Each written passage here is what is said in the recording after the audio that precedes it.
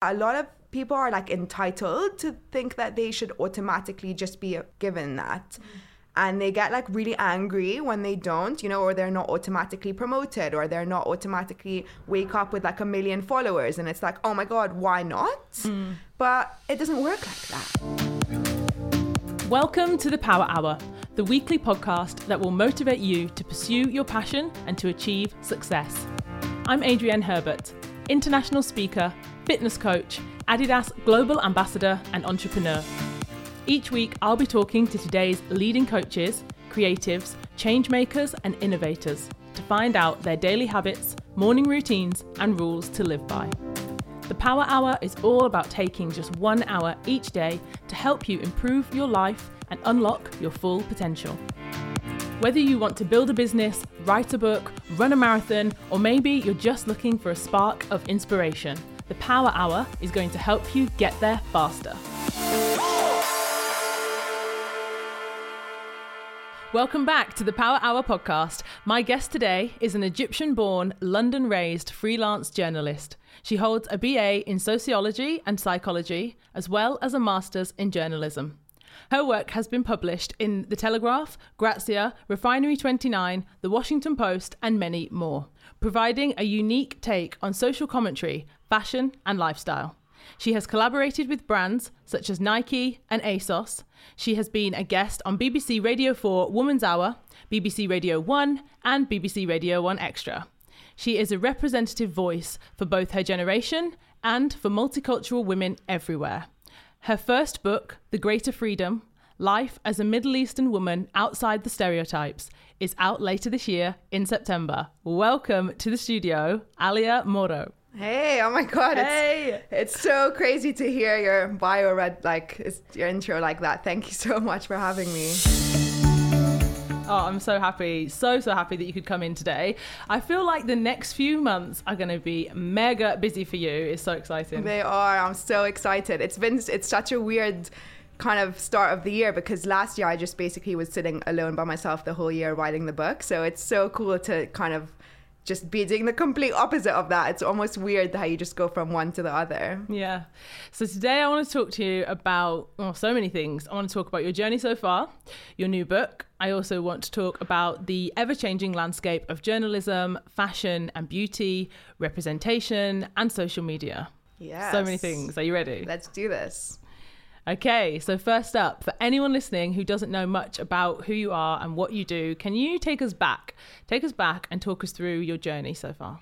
So as you so eloquently put it, I'm a journalist. I've also got a blog that I've been running alongside probably for about the last 10 years now. As most sort of writers will say, I've been a writer since I was born, basically since I could pick up a pen. It was always sort of a way to kind of explain to myself what I was feeling, what I was thinking, to kind of get to the root of all the random things that as a teenager especially you're like, oh my God, this is the end of the world. And I'd write it out and I'd be like, oh, okay, it's fine. Actually, I can make sense of this to myself. So it all started like that. And then as I got a bit older, I finished university. I did a BA, like you said, in sociology and psychology. And then I was like, what do I want to even do? I didn't really know. So I started out doing a few internships. I did a lot of music journalism at the beginning where I'd interview a lot of really cool artists. I actually interviewed Ed Sheeran before he was Ed Sheeran, and a lot of other really cool people. And then from there, I sort of did a few internships, was blogging alongside. And as I kind of gained more confidence, I guess, in what I wanted to say and in my ability to say it, I started to tackle more and more kind of social commentary topics, I guess, in terms of representation, in terms of, starting to feel the need to kind of talk about things that I didn't feel were adequately spoken about, or, my experience as a Middle Eastern woman, that sort of became increasingly important to talk about because I just felt like the stereotypes were so narrow, there wasn't anyone that I felt spoke for me. So I was like, all right, cool. I'm just going to speak for myself then. So it's been a real journey. It's been exciting. Amazing. And when you said then, after uni, when you did these internships and when you first started working, how did you navigate that? Like, did you have to, because I think this thing we'll talk about later, but with creatives, like, did you have to do work for free? Did you, how did you get jobs, I guess, to start with? There was a lot of working for free at the beginning. And there was a lot of sort of putting myself out there. I think I was quite lucky in that I was, still young. So like my dad was happy to help me when I was much younger in terms of like giving me that room to do that. So I did do a lot of work for free, and it was also a lot of putting myself out there. So I think a lot of it was sort of emailing people and reaching out on social media and being told no so many times, but kind of just persisting anyways. So I remember I got an internship at Grazia, which turned into like I was there for months basically, and then they started to pay me, and then through there I met so many people and I went on so many press trips. But the way that I got that is the digital editor there, I was like a fan of hers, and like I followed her on social media and I saw that she was giving a talk. So I went to the talk, I like cornered her after, like, oh my God, I love you, whatever. I didn't really say that. I had a bit of cool. Yeah, I played it cool. Followed up on social media the following day. She had an internship that started the next week. So I was there and I just did everything and I tried my best, and I was always like happy and smiling and, just like, can you do this? Sure, no problem. Are you free to go to Morocco next week? We can't pay you. It's with UG. Sure, let's do this, So that kind of spiraled into just all these contacts, all this experience that was able to translate, I guess, into just figuring things out a bit more.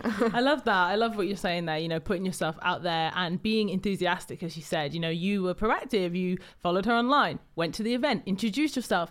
And I guess that does take a level of confidence to go up at the end and be like, hi, I want, but I think so many people, when they say they don't know where to start, or they say they've been trying for so long, and often, that can be true, but also it's, you have to be bold. You have to just be in the room. I agree. And when I say that I still do all of these things, and I'm never confident while doing it. Like, I'm always still scared, but I'm like, well, if I don't do it, then nothing's going to come out of this, So it's not to say that I like boldly go up to someone after, or like boldly email someone or boldly tweet someone. It's never boldly. It's just doing it because the alternative is not, and that sucks. Yeah, exactly. And no one will know. Exactly. No one will know who you are or what you have to offer the world or what you could do if you don't, I guess, go and knock on the door. No one's going to come to you necessarily, knock on your door and go, hey, do you want to come and be an intern? Exactly that. Or with anything, like even with my book deal. So I'm one of Amazon's first UK nonfiction signees for their publishing imprint called Little A. And that was a whole process to get. It wasn't like, oh, hey, Alya, we've seen you, It wasn't at all like that. Like, I made spreadsheets of agents, and I looked into, like, what do they like? What kind of books do they like to work on? I followed them all on Twitter. I, made friends. Oh, what restaurant shall we go to? Oh, this is a good recommendation. Like, I kind of just inserted myself into, like, all these people's lives kind of thing. And then emailed loads. Like, most people said no. Like, some people just didn't get the book at all of what I wanted to say. Eventually, I found an amazing agent who's incredible, and she really understood. And then that was still not even the beginning of the journey. Then we had to kind of put together a whole book proposal, which we then sent to like loads of publishers. And it's never straightforward. And hustle. She's been hustling. Yes, I love it. So let's talk about this book because, well, firstly, congratulations. Thank you. Alya, you are now officially an author. Oh my God. So I'd like to know, why did you write this book and who did you write it for? Honestly, selfishly in a way, I kind of wrote it for my younger self. And all the sort of people like me, I guess, who just never felt like they were able to kind of have these conversations. The title of the book is The Greater Freedom. And for me, the kind of main point I think that I'm trying to get across, and the main way that I try to live my life and that I just try and be, is to be free to be whoever I want to be, away from sort of expectations or stereotypes or pressure that I might even put on myself, let alone what my culture or what the outside world or whatever might put on me. So that's been very important, and that's why I wrote the book, and that's ultimately who I wrote it for everyone to be free to be whoever they want to be. That's wonderful. I can't wait to read it. Oh gosh. So something that I've heard you talk about online is this idea of the overnight success. And already from what you're saying, you know, I feel like I'm preempting what you're going to say, but I've seen you talk very passionately about it once on Instagram stories. Yes. And I was just watching going, yes to all of this. So why do you think that our generation celebrates this idea, and does it even exist? No, I don't think it exists. And I think what I found really interesting, actually, my biggest take home from the Fire Festival documentary, which oh my gosh, I think everyone has seen by now, is it actually really annoyed me, because I was like, okay, Billy, so you've managed to sell 95% of the tickets in the first day, which is unheard of. You've managed to get like the biggest Instagram people, like models, whatever. You've done all of this. You've got the money, actually, because you've managed to raise it from all these investors.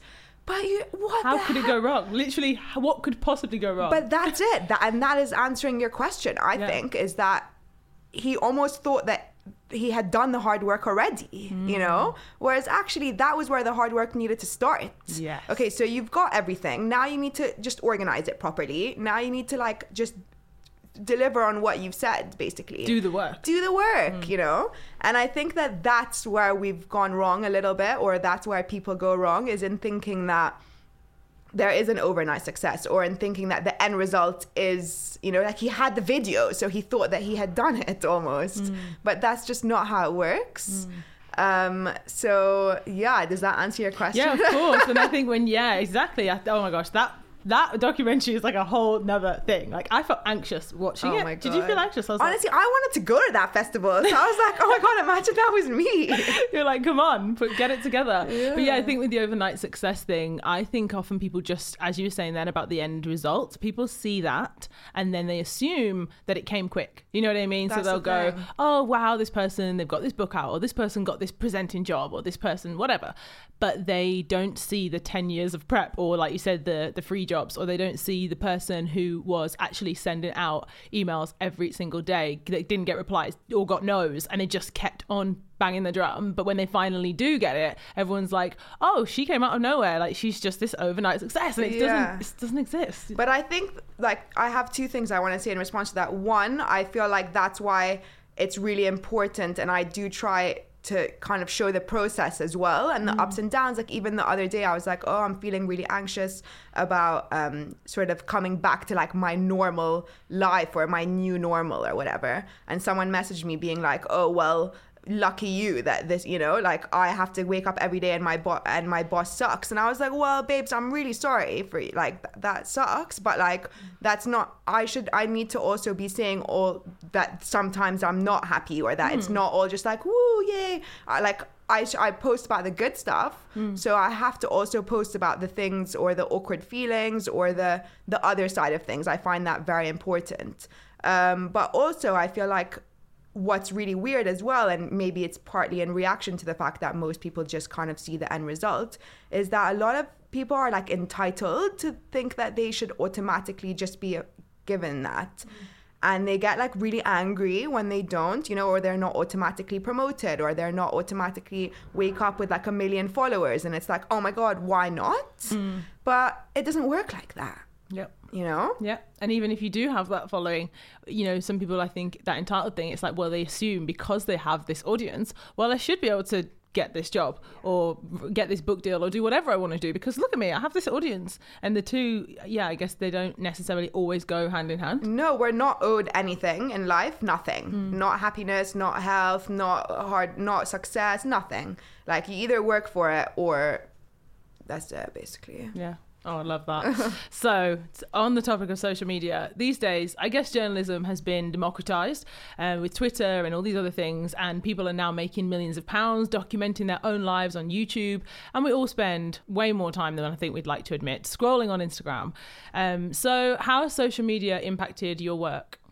Honestly, so much. Like, I can't even imagine where I would be now if I didn't have social media. And I think that's because of the way that I've used it. in terms of networking with people. And, you know, even we've been like friends on social media for so long. Like we met in real life, I think. And then we kind of, and now I feel like, oh, we're homies, you know, exactly. Even though we're probably haven't seen about biscotti spread. Yeah, but it's true, you know, and I feel like, I think it can be really useful in terms of making the world feel a lot smaller. And helping to promote your work, of course. It's like a visual CV. I think the other side of this, obviously, is that we can obviously get sucked in and spend too long. So I've been personally trying to do a few things to limit my use. Like I've downloaded this app called Stay Focused, which like calls me out when I've spent too long. Like if I've been on my phone, I think I've set it to Instagram, like I can spend 15 or 20 minutes on it in a go. Yeah. And then if I spend more than that, it's like, don't you want to go for a walk outside? Like, don't you have anything better to do? And I'm like, yeah, actually I do, you know? Yeah. So things like that, I think, or not checking it first thing in the morning has been a game changer for me. Like I leave my phone in the other room now. Things like that. But yeah, social media is amazing. I think it's getting a bad rep. It's just about how you use it, just like everything else. Yep, good and bad and everything, right? And as you just said then, when you mentioned about like a visual CV, how have you found that in terms of, you know, when you said about promoting your work? So for you, it's promoting your work. Often people call it self-promotion, and they'll say, oh, British people are bad at self-promotion, or especially women are. And then if you're good at it, I feel like sometimes there's kind of like shame in that. You know what I mean? It's like, oh, you're shameless plugging, or, you know, just kind of putting yourself out online and promoting yourself. I believe that, as you said, these platforms, they're all there. We can all get in the room. We can all have a voice. We can all, you know, slide in the DMs and book a guest to come on your podcast, which is what I do. But I also think, some people say to me they find that difficult. They're like, oh, I can't, you know, just promote myself online. Yeah, I hear that. Like even actually a friend of mine the other day posted a selfie and I was like, oh my God, you look amazing. And she was like, thanks. Like I've just started to feel comfortable to post selfies because I always thought that people were going to think that I just like loved myself. And I'm like, babe, there's nothing wrong with loving yourself. You have to love yourself. Why wouldn't you? You know? And obviously I think, and then she actually had a really interesting response where she was like, yeah, I think I'm starting to understand that you can love yourself and obviously love other people too. It's not one or the other, you know? And I think, that's ultimately what it is. I think if it makes you feel uncomfortable to promote yourself, then also promote other people. Maybe that will make you feel a little bit less awkward about it. So it's not all just like me, you know? But you have to. If you don't do it, who's going to do it for you? Hear it, people. Hear it. Ryan Reynolds here from Mint Mobile. With the price of just about everything going up during inflation, we thought we'd bring our prices down. So to help us, we brought in a reverse auctioneer, which is apparently a thing. Mint Mobile Unlimited Premium Wireless. How to get 30, 30, bit to get 30, bit to get 20, 20, 20, bit to get 20, 20, bit to get 15, 15, 15, 15, just $15 a month? Sold! Give it a try at mintmobile.com/switch. $45 up front for 3 months plus taxes and fees. Promo rate for new customers for limited time. Unlimited more than 40 gigabytes per month. Slows full terms at mintmobile.com.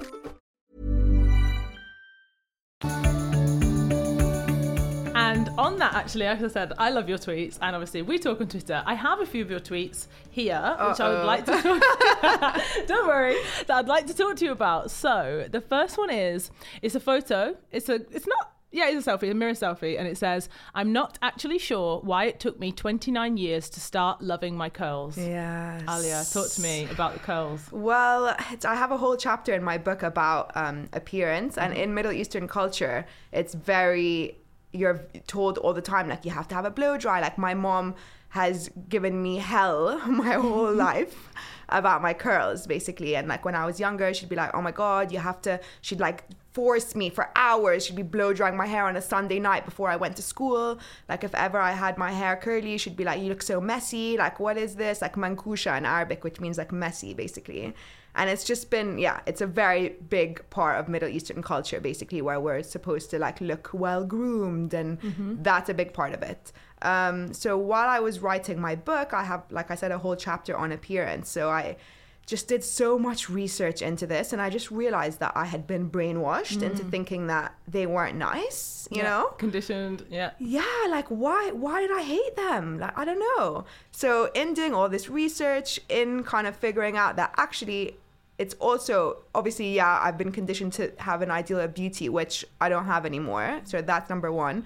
But number two, I wasn't using the right products for my hair, you know? Like I'd buy something random off the shelf in Boots, which was not designed with my curly hair in mind, basically. So of course it's not going to make my curls look nice. Of course it's going to be frizzy or whatever, because I'm just using random things. Yeah. So now I've been putting a lot more care into, you know, using the right shampoo, using the right conditioner, like putting mousse in my hair. Like I just thought I was going to get out of the shower and it was going to all be fine, but that's not how it works, you know? It's trial and error. I feel like curly girls around the world, all different. Obviously, we've got different kinds of curls, you know, different curl patterns, different textures, different, you know, whatever, Afro hair, all these different kinds of curls. And you definitely have to like figure out what works for your curls, how you're going to style it, what products exactly. It's a whole thing. Exactly. And like, not to say that I'll never have a blow dry ever again. Like I do like to also have that look, but it's about having the choice, I think. I like literally wouldn't leave my house basically if my hair was curly. Yeah, like, I remember you told me that once. It's ridiculous. I was like, it looks great, because you were, I think it was in the summer and you had your hair curly and you were like, I'm just like trying it out. And yeah, well, I'm glad you're embracing it. It's gorgeous. I am. I'm really enjoying it, actually. Okay, the second tweet that I've picked out, a little bit different, but it says, diversity at all levels of every industry is imperative. It's not quite enough to tokenize people of colour to fill quotas. Yep. I think it's a lot, and this was again part of the reason why I wanted to write the book, and part of the reason why I just felt like it was so important, because it's a lot easier to be yourself if you can see yourself, and that's number one. Number two is, if we do have diversity at all different levels, then it's far less likely that silly mistakes are going to be made. So that tweet, I think, was in response to someone's name, Noor Taguri, who, and she had a feature in Vogue, which was amazing and obviously like a dream come true for her. And they called her something else. They said that they basically said that she was a whole other human. And she was obviously heartbroken, and what a buzzkill. Yeah, that mistake. How did that happen? Yeah. And that was, I think, personally, because there wasn't enough people internally to sort of make the checks. And there's actually this thing that I came across when doing research for my book as well, called the other race syndrome, which is crazy. And it's scientifically proven that people of one race are less likely or less able to be able to differentiate between people of another race. Which is so true. Like, that doesn't actually shock me at all. Well, it happens all the time, doesn't it? People are just like, oh, you know, she's like, she's like black, or she's like, they kind of, not even that. They would say like, you know, when it comes to things like Asian or Egyptian, or, you know, all these different places and cultures, and people just kind of club it all in one. Yeah. They're just like, oh, it's just, you know, other, that box. Which I find ridiculous. Not white. Or minority. And I'm like, really? But okay. Well, millions of people. Yeah, fine. That's quite a big minority. But also, like, for example, how they confused Stormzy and, how do you say his name, Lukaku. They kept, you know, things like that. And it's just like, oh my God, guys. AJ was saying that she's had that before with Clara Amfo. People are literally like, you know, because they're both black. That's and they're ridiculous. both, I don't know, presenters. So it's like, oh, you must be Clara. And she's like, oh my gosh. But that's another reason why it's so important to have people from all different cultures, from all just diversity everywhere, basically, because what the hell? Yeah, okay, and one more. This one I absolutely love. This was the morning, a week before your deadline for your book. And it says, like I've been growing a child inside me, and they're about to burst out any minute, and they'll never be inside me again. Like I'll never be this person again. Like so many things, so many feels. Yeah. Oh my gosh. That needs to be on the back of your book. Oh my I love God. it. I just think it's so, obviously tweets are so short, but it's so raw and descriptive and just kind of visual. Do you know what I mean? Yeah. I'm a big believer that everything is temporary. I've actually got the word temporary tattooed on my foot. To try like remind myself of that, and it's kind of ironic because the tattoo ain't temporary. Well, a lot of it. Everyone's like, oh, and I'm like, actually, anyway, I'm not gonna go there. It's quite dark, but I'm like, when I die, it will be, it will like disintegrate. Anyways, I feel like even when I was writing the book, it was such an intense process, and I've never done anything like it in my life. Like it was so intense, and I tried and I managed to just enjoy it because I was like, it's temporary. Like I might miss this. Yeah. Like I'm never gonna be doing this ever again. And I think that's maybe what I was partly trying to get across in that tweet. Like, I might write another book again, but it will never be my first book. It will never be this intense. Like, especially for this book, I kind of went through my life so far. You know, I was like, when I was 12, like, this happened. Like, why did that happen? Why did I feel like that? Why I interviewed my parents. Like, how come you told me this when I was 15? You know, like, it was really a like transformative experience. So I was kind of just like, yeah, let me just embrace this and enjoy it, because it's never going to come back, basically. I really, really like that. I think this temporary thing, as you said, even everything good or bad in your life, every experience, everything is temporary. And as you said, if you can kind of be aware of that, because I'm very, aware of the concept of time. If you can be aware of that, then surely you can only enjoy things more, because that, say for example, when you're like, you having like I have a friend and she looks forward to things. So say for example, she's booked a trip. She's like counting down the days to this trip, because she's like, it's cold here, I can't wait to be in the sun, I'm on this trip. But then when she's on the trip, it's almost like then she's like, I don't know, like she doesn't want the trip to end. It's like, I'm counting down the days, we've only got 5 days left, I'm sad already. And it's like, now that you're on the thing that you were looking forward to, now you're already sad that it's going to end. You know what I mean? Yeah. And it's such a weird thing of like, how can we, be present and enjoy things? But as you just said, even in a process that's difficult, not just in like the Kodak moment, the good moments, even in the process that's difficult, being aware that it's not going to last forever. And it's so important, I think. I think so many times, like Monday, it's like, oh, I can't wait for the weekend. And it's like, dude, it's Monday. You have 5 days. You're going to make all those 5 days like irrelevant. Why would you do that? Yeah, and I think that's the case with parenthood too, because often people will say, it is difficult, the first days or the first months or whatever, and they'll say, oh, I'm so tired, like, they kind of wait for them to be older, or can't wait for them to sleep more, or even when they're 1, it's like, can't wait for them to walk, or can't wait for, and now like my son, oh my goodness, I could get tears in my eyes. It blows my mind that I can't go back. I can't go back to him being 6 months. He's 7. Yeah. Oh my gosh. My God. Yeah, I can imagine. I feel like kids are the most thing that make you realize the passage of time, though, as well. So much. It's actually mad. Like I said, even just the thought of it, if I contemplate it for like a minute, I will have tears in my eyes. Because I'm just like, you can't slow it down. But that's why it's so important to just like try and embrace every moment. Like, as cheesy as that sounds, like you really do have to just make the best of every day. All right. So we're going to talk about the Power Hour. So I don't know how much you know about my Power Hour, but it's early in the morning. That's when I do my best work. It's when I'm the most productive. And it's not just me. Apparently, there are some studies that support me in my claims that there's lots of benefits for early rising. So, Alya, are you an early riser? I'm not as early of a riser as you are, but I wake up every day at 7. It's taken a few years to kind of hone this routine into as good as it could be. And when I was writing my book, I had to, because it was just the only thing that kept me sane. But I have a Lumi, which is like my favorite thing of all time, which like wakes me up with light.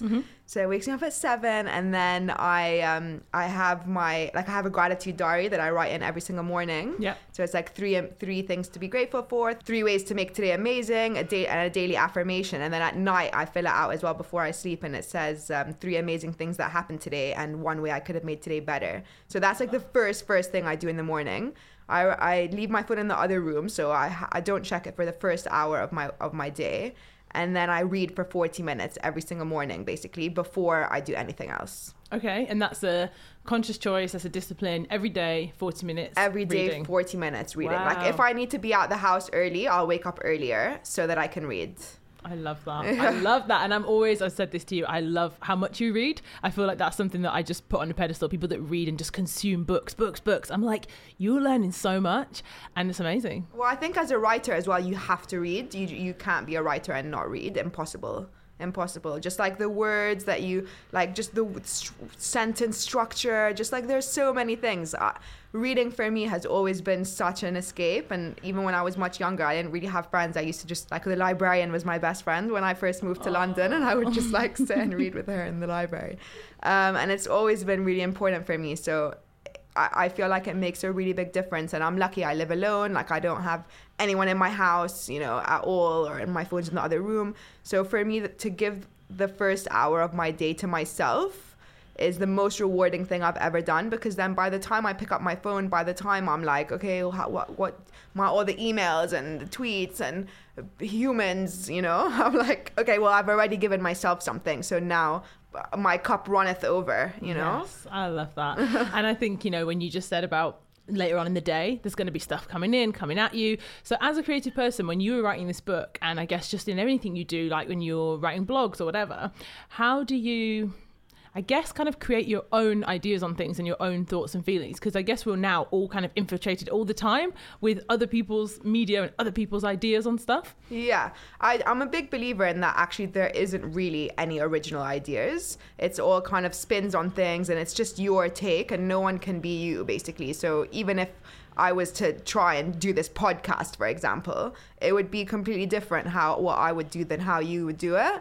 So I think that's something to bear in mind as well. It is just about separating yourself as much as possible, like not, for example, not checking your phone first thing in the morning or last thing at night, because I feel like those are actually the most important times of our day in terms of content consumption. I also do like loads of random things. Like I do this Pomodoro technique, or like my version of it, which is where I set an alarm for 40 minutes. And I don't do anything else other than what I'm doing for those 40 minutes. So like I'm not allowed to like check Facebook or like go on Twitter or like have a cheeky scroll, Can't do any of that. I don't even go to the bathroom. Like if I need to pee in those 40 minutes, too bad.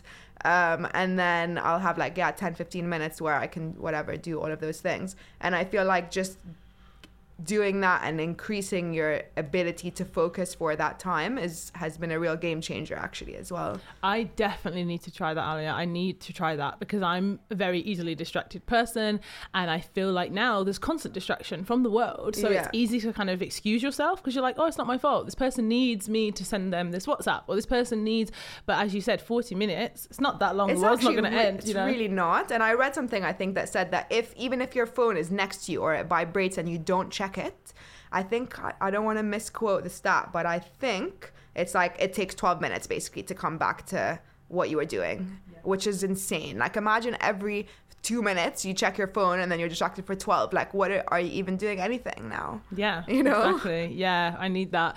And I guess because it says in the title of your book the word stereotype, and I know we've talked about this with creatives, something that I read actually is, well, there's loads of stereotype things about creative people. So do you agree with any of these statements I've read? Creative people lack structure, creative people are unorganized, creative people are broke and they have to work for free. Whatever you're doing, obviously it's working for you. You've just created a whole book. So what do you think? I think obviously it depends, but I think creative people everyone works differently and everyone is able to do different things. Like I have a friend who's one of the most creative people I know who is completely different to me. So I wake up at 7 and I have my 40-minute slots, and and then I'm able to like live my life after because I've done that and I've made the structure for myself. She's the complete opposite. She doesn't sleep. She works all day, but she's amazing and she has amazing output. So good for her. Do you know what I mean? I feel like everyone can just do whatever works for them ultimately, and that's fine too. But I think to pigeonhole everyone and to say that creative people are broke and have no structure and are just like unorganized, messy. Do you know what I mean? That's not fair either. No. But then I think some creative people kind of use that as a get out pass because they're like, I'm creative, it's not my fault. I can't get my stuff together. No, I hear that. I think whatever works for you, but like let's not lie about what work is either. Do you know what I mean? To ourselves. Yeah, exactly. I do that. I'm like, ourselves. I just need a snack. I just need to. It's like, no, Adrienne, just get on with your work. Well, I think the flip side as well is that it's creativity is romanticized so much to think, like, for example, that girl who tweeted me, oh my god, I feel really bad, I feel like I've got like really annoyed about this because I even went on like a whole thing on my Instagram stories about it, like that's not fair. But I feel like it's been romanticized so much to think that, oh well, if you're a creative or if you do a creative job, then everything is amazing and nothing can ever be wrong and you should never have any complaints, and that's not true either. And your feelings are valid. So as you said, if you feel anxious about something or if you feel tired about something, or that's your experience. I feel like there's a lot of funny stereotypes around creativity and none are particularly all the way valid ever. Okay, so that brings me on to the Power Hour challenge. So I ask my guest to give the listeners something each week that they could try. So sometimes it's something to improve themselves or improve their lives or to just get inspired. So for any creatives listening, what advice would you give them or something we could try this week? I would say, so there's this thing that I read, I can't remember exactly what it's called, but it's basically you, first thing in the morning, you take a piece of paper and you just write, you just fill the whole page with whatever is the first thing that comes to your head, basically, and you don't stop until you get to the end of the page. Okay. And it's something that I've been doing actually for a while, and it's amazing to see what comes up. And I feel like it almost purges you of all the like random weird feelings or like random, you know, like it helps you kind of get to grips with what it is that you think or feel or want to say or want to do that day. So yeah, maybe just like word vomit onto a page when you wake up. Yeah, amazing. Give it a go. I'm going to give it a try, and I'm also going to try your 40-minute, what did you say, is Pomodoro technique? Yeah, it's called the Pomodoro technique. Okay, I'm going to try that as well. Awesome. And let us know if you are getting involved and if you are taking on Alya's challenge. So for everyone listening, if they want to read your fabulous tweets and if they want to see more from you, where can they find you online and in real life? I am at Alya Mooro everywhere. So ALYAMOORO.com is my blog. On Twitter and Instagram, I'm the same everywhere. So yeah, come check me out. Awesome. And the book's out in The book September. is out in September. When can people pre-order on Amazon? I'll be sharing all the details on Twitter and everywhere. I will literally not be shutting up about it. So if you follow me, you'll know the deets. Awesome. And my closing question, which I ask to every guest, is all about time. And I'm really grateful that you came in today with your busy schedule. So thank you for giving me your time. Thank you for having me. So I believe that time is the most valuable thing we all have. What is the most valuable thing that time has taught you? That it's temporary, I would say. And to like just take advantage of it as much as possible and not wish it away ever, regardless of what it is that you're going through. Thanks, Alya. And as always, thank you so much for tuning in and listening. I really appreciate it, guys. This Power Hour community is growing so quickly and it's just honestly blown me away. So thanks for listening. I appreciate it. See you soon.